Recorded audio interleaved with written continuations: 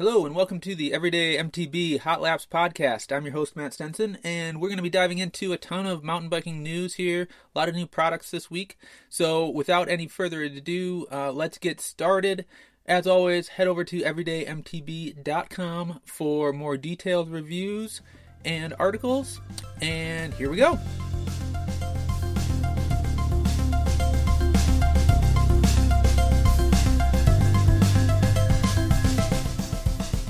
Alright, so first up we have a new shoe from Bontrager, the component and clothing arm of Trek.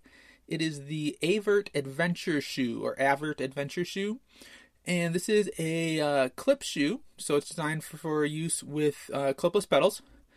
And it is also designed for more heavy-duty use, so bike packing, that type of use. It is definitely not a lightweight shoe. It has a Cordura fabric outer layer. So Cordura is known for being a heavier, more durable material.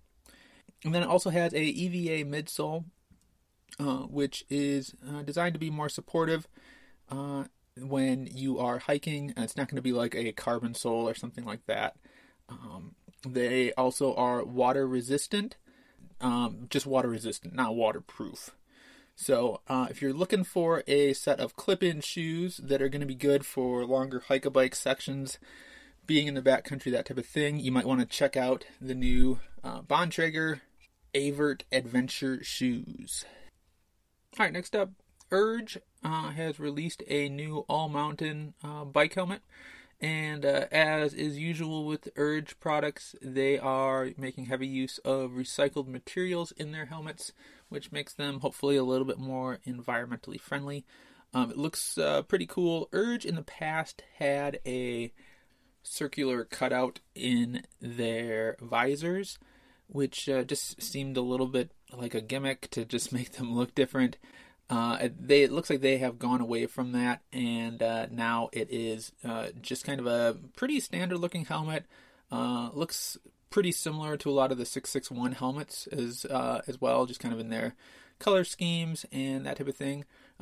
It is good to note, though, that these are not featuring any special MIPS or rotational impact type systems inside of them. So this is just kind of a more basic helmet. So be sure to compare prices, and I would say, if you can get a MIPS or other rotational impact helmet for equivalent cost, you might want to look there instead. All right, so next up, Yakima has released a new rack stacking system for hitch racks. This is something that I haven't seen except in a few custom cases. And Yakima is now making this a thing that anyone can just go ahead and buy in this case.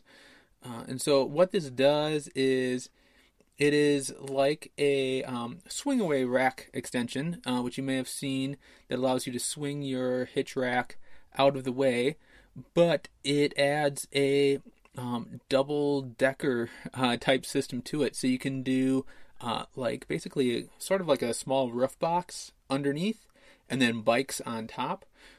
Basically it just allows you to carry more gear. So you can do like a rack underneath or a ski holder underneath, different things like that, and then a bike rack on top, or you can even do two of the boxes if you're mounting your bikes elsewhere. But at any rate, it's a new way to kind of be able to carry more gear with you when you are on the road, which a lot of us that are mountain biking definitely are. So if you're looking for more storage on your vehicle, check out the Yakima EXO double hitch swing away stack system. Next up, I'm introducing a new segment called Things We Can't Afford. And so this is where we'll feature products that we can't afford. I can't afford that. Afford it you will, Mr. Newman. All right, so Hayes has had their Dominion brakes for a while, and they are already super pricey. And now they are even pricier because Hayes has announced a limited edition Dominion brake with carbon levers and tie hardware. And this is something we can't afford. They might be great brakes, but they retail for $289 per brake. So just to put that in perspective, that brake set would cost more than some of my kids' bikes. I can't afford that. Afford it you will, Mr. Newman.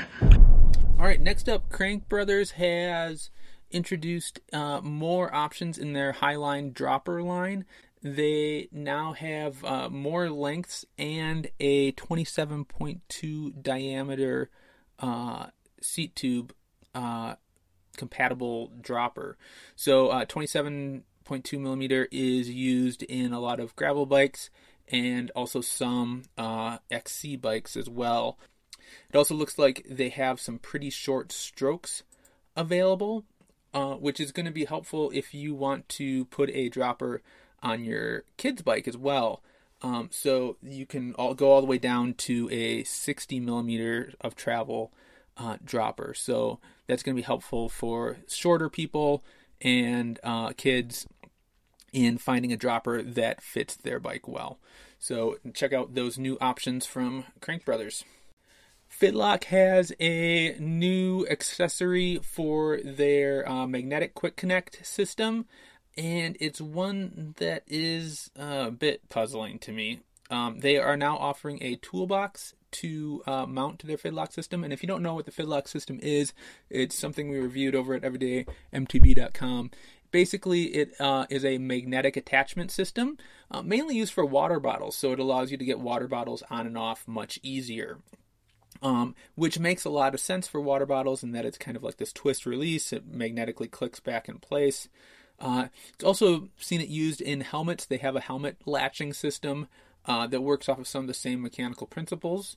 But now they have a toolbox that I guess, I don't know. If you want a really clean setup, it might be a thing. But really, how often do you need to remove your whole tool bag or toolbox from your bike? You definitely don't need to do it while your bike is moving. So the extra cost doesn't make a whole lot of sense for me. The whole thing costs $49 with a bike base, or if you want the base that you can attach not on water bottle boxes, it's going to cost $62.99. Which is a pretty high price for a toolbox. And it's not like you want to leave your tools behind when you're going on a 2 water bottle ride. So I'm confused by this product. If it's something you think you might use, feel free to check it out. But can't say I'd recommend the extra cost when a simple bag would probably do a better job of holding your tools. And you can save your water bottle mounts for water bottles.